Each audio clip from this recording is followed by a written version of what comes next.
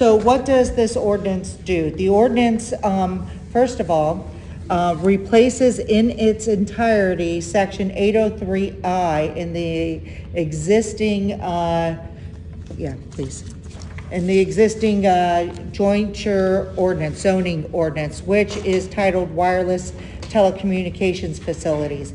And it regulates tower-based wireless communication facilities, or WCFs, non-tower WCFs, and small WCFs. Tower-based WCFs, we know what they are. They're a tower with antennas around. The non-tower WCFs are the antennas that you might see on top of a roof or on top of a water tower. They're called the non-tower WCFs. And the small WCFs, which we're going to talk about in more detail. Small WCFs boost network capacity, not coverage. You hear a lot on commercials that T-Mobile or AT&T or Verizon has 99% coverage, but coverage is the area that over the area that their facilities cover. It does not include the capacity. When you have commercial areas, high-density residential areas, you need more capacity during certain times of the day. These small wireless communication facilities will help boost that power, help your download speed. So that's why they are needed in more locations. Where a tower-based WCF might span out or cover a mile to 2 miles, these small WCFs are a lot smaller of an area, and that's why they need more of them. There's basically 3 wireless carriers, Verizon, AT&T, and T-Mobile, but they are several different wireless contractors. And the wireless contractors we will see will come in and possibly install these facilities and then lease them back to those 3 main carriers. They are estimating that by 2026, there'll be almost 1 million different small WCFs around the country. So what started all this is back in 1996, there was the Telecommunications Act, which gave local municipalities the authority to regulate these wireless communications facilities. They may not, on that federal law said you may not regulate wireless services based on environmental or health effects of radio frequency emissions. The FCC has sole authority over those radio frequency emissions. You can't add additional requirements to them. You can, and this ordinance does require certifications from the carrier or the facility or the wireless contractors, saying that they don't exceed those FCC standards, but you can't add additional requirements. Cannot add those additional requirements to the radio frequencies. You also can't require effective prohibition, which means that you can't say they all have to be underground, because these are antenna, and all antenna have to be above ground. That would be an effective prohibition. Then in 2018, there was an FCC order. What's that, Jerry? No, I'm sorry, it's just a question. Okay. Interrupt me anytime. There was an FCC order that established newly defined small wireless facilities and gave time periods for which these applications can have to be reviewed in. And then in 2021, end of June last year, Pennsylvania got into the act by Act 50, which established state-level requirements for these small wireless communication facilities. They mirrored many federal requirements, but they also defined what a small wireless communication facility is. And it is, and I think it's important to read this right from the ordinance, a facility where antennae are mounted 50 feet or less in height, is no more than 10% taller than any other adjacent structures, is not extended to a height of more than 50 feet or by more than 10% above its original height as a result of a co-location. Each antenna associated with the deployment, excluding the accessory equipment, is no more than 3 cubic feet in volume, and all accessory equipment associated with the WCF is cumulatively no more than 28 cubic feet in volume. And a couple other minor things. And I had John pass out the picture, which is what a small WCF looks like. You see, it's not a tower, it's not a huge antenna on a roof, it's these small, compact facilities that we're gonna see more and more of. Michelle, is it the white up here? Or- That's the antenna part, and then the control accessory equipment that can't be any bigger than 28 cubic feet is that little square control Box. cabinet, right, box. I used the proper engineering term. Yes. Okay, so the proposed ordinance establishes the definitions. As I said, it replaces the existing ordinance. The state ordinance says that you can have standards, but they have to be objective. They have to clearly and specifically spell out what the requirements are, and they have to be published in advance. Small WCFs are allowed in every district within the right-of-way everywhere. You can regulate them outside the right-of-way and in what districts they are. And this ordinance attempts to state that outside of the right-of-way, they should be allowed only in districts that have above-ground facilities. And I think we could be a little more clear in the ordinance on that respect. But that's an important aspect of this ordinance, is that these small WCFs are allowed in every zoning district within the right-of-way in the jointure. And they have to be by federal and state law. So what can you control? You can control the tower-based WCFs and the non-tower-based WCFs like are in the existing ordinance, and this ordinance replaces that. You can control how the applications are processed. Currently in the ordinance, it is an administrative task by the zoning officer. It wouldn't come, the small WCFs wouldn't come in front of the planning commission.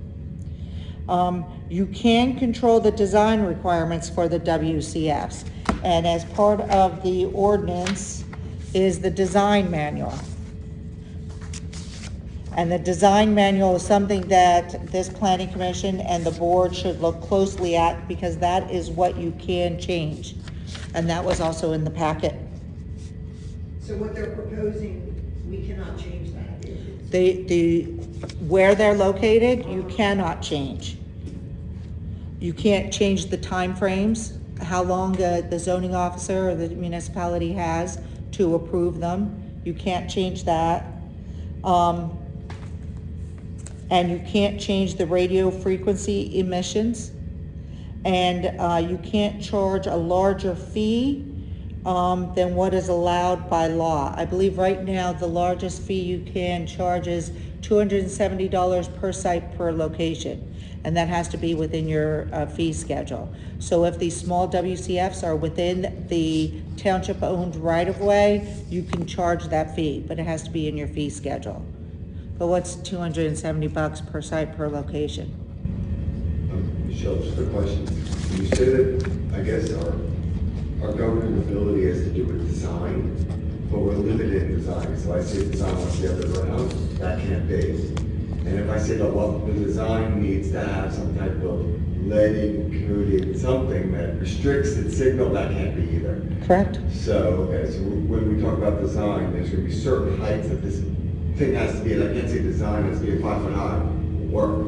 So there's, even though they say we have governing ability over design, there's limitations over the use of the design. Correct. So, but what you can talk about or put in the ordinance are stealth factors, such as the color of the antenna or the cabinet, the signage. They are allowed only to have the name of the facility, operator, and a telephone number, emergency contact number. That is all they are allowed to have. Not LED flashing. No, cannot be no, I don't, it didn't mention anything about flashing Nothing digital. in there. It did not mention anything in there. But you can talk about the size of it, of the signage that is, that can be allowed. And that is all in your design manual. If there is something specific that you want, put it in the design manual. This design manual talks about the location. It says that these facilities should be located at least 10 feet away from a driveway and should not be located directly across the street from another driveway. So there are things like that that you can put in the design manual. You could require it to be a decorative pole, which is in the design manual. But to me, what is a decorative pole? Is it a certain color? Is it fluted? Is it have something special on top of it? Those are things that you can add to the They ordinance. are gonna add them onto our existing, what already exists in the township, right?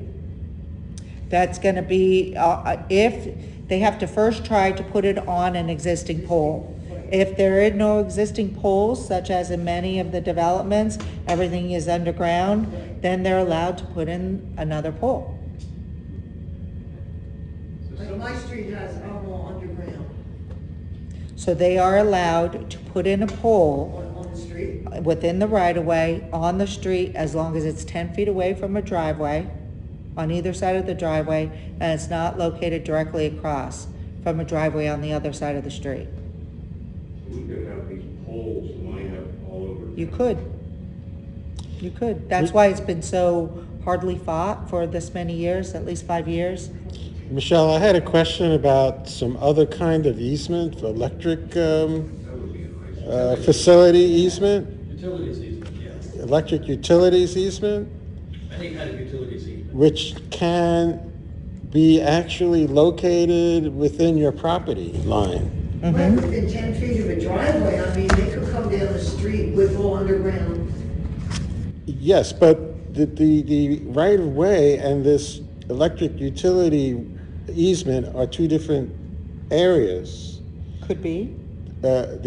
What I've heard was that the electric utility easement could be actually in your front yard, and they could put it there, as what I heard. I don't know if that's true or not. Tell me what you mean by electric easement. That I don't know. Utilities easement. Like PECO has easements all over the place. For their power lines, there are sewer easements for sewer lines. Okay. The water company has easements for the water lines. They're everywhere. Well, So you're saying that, You can put these poles and these facilities on those easements with permission of. in my with the permission neighborhood, of the property, with the permission of the property owner and the utility. well, No, you just said utility, not the property owner. It's just- I said utility owner, Yeah, it's not the property owner. Well, Jerry is the attorney, I'm not the attorney, but an easement on my property, I still own the property, they have a right to put their specific utility within that easement. They don't have a right, if it's a stormwater easement, to me, they don't have a right to put in a, electric pole in a stormwater easement that is recorded. No, but they may have a right to put in a wireless facility pole on an electric easement that PECO says they can, even if it's crossing your property. Normally, they won't do that, but the homeowner will not be able to block that from happening. If PECO agrees to it, And what Verizon said, this is the best place for us to put it for coverage reasons, the homeowner would have a very difficult time fighting that off. So basically, they can plop one of them down in somebody's front yard? Well, the design manual also says that it should not be located within the front facade of your residential building. So it should really be on the side, but can be within the front yard. It cannot be within the front yard. No, it can be, but not within the front facade of your house. So that you have your house and then you have your side yards. It could be in that side yard, if not extend your front of your house all the way to the street. It could be in the side portion that's still your property. And there are medical effects to people from these things, but you can't fight it because of that either, right? It's a federal communications, law that says you cannot. The Communications Act of 1996 and the new Pennsylvania Act 50 both make it next to impossible to bring in medical, scientific proofs of any damage that could be caused. Matter of fact, what's going on now, that there's some litigation against the FCC, because they're the ones that sort of are supposed to be making the regulations for this. And it's sort of questionable whether it's going to go. It's going to be going on forever, not making any progress. So I'm not sure what the outcome of that's going to be. But the reality is that it's difficult for a municipality to fight it once the state has passed the law. And the best way for that to move forward as far as challenging it is by private citizens, residents, challenging it. They can make it a class action. They can find this, legal support And groups. Pennsylvania has passed the law. Yes, this was passed in June. It went into effect in August 29th of last year. Every new application must have a plans and drawings that are signed and sealed by a professional engineer licensed in Pennsylvania that states that they will comply with all applicable FCC regulations. That is a requirement that they will be required to submit. They have to, cannot exceed the standards and regulations of the FCC. They have to, I had a whole list. They have to adhere to the American National Standards Institute, the Electronics Industry Association, and the Telecommunications Industry Association standards. So even though it's been found to be detrimental to the health.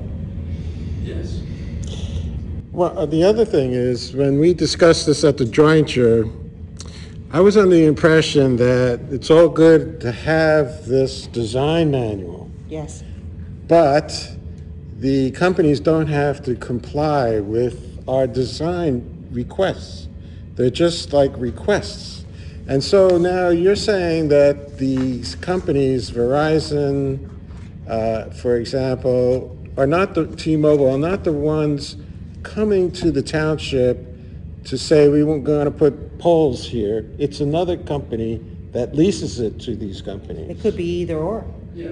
And they do have to adhere to the design manual as long as it is not an effective prohibition. You cannot say that, encase it in lead. You cannot say that they have to be all underground, because that would be but I'm saying prohibiting it. if- But you can require it to be on fluted poles, black fluted poles. We can and the require, antenna you to be mean, inside. you're saying we can actually require it, and they have to abide by our requirement? For certain, you have to tell me what that requirement is that you want to put in, Well, but yes, I want to vote for green poles, I don't know, yes. to look like trees. They do that elsewhere. Huh? They do that elsewhere. So they would have to comply with that. In other words, It has to be objective, it cannot be subjective. You cannot say, oh, I want a pole that looks nice, because what's nice, I right? recall when cable TV became active, and Verizon, in this case, was going around town installing cable in the streets, and putting boxes every several hundred feet in the ground or above the ground. They did all the work themselves until it got to be too burdensome for them, and then they started buying some subcontractors. So it's the same process for this. You're not gonna have independent, like wildcatters putting up poles everywhere and then hoping that Verizon or AT&T, is gonna sort of lease them back. They're gonna wait for Verizon, AT&T to tell them where they need those things, and then they'll build for them and get paid for it. So ultimately, Verizon would have the ultimate say of where they want to place They these would tell us- things. tell us Of that course. that's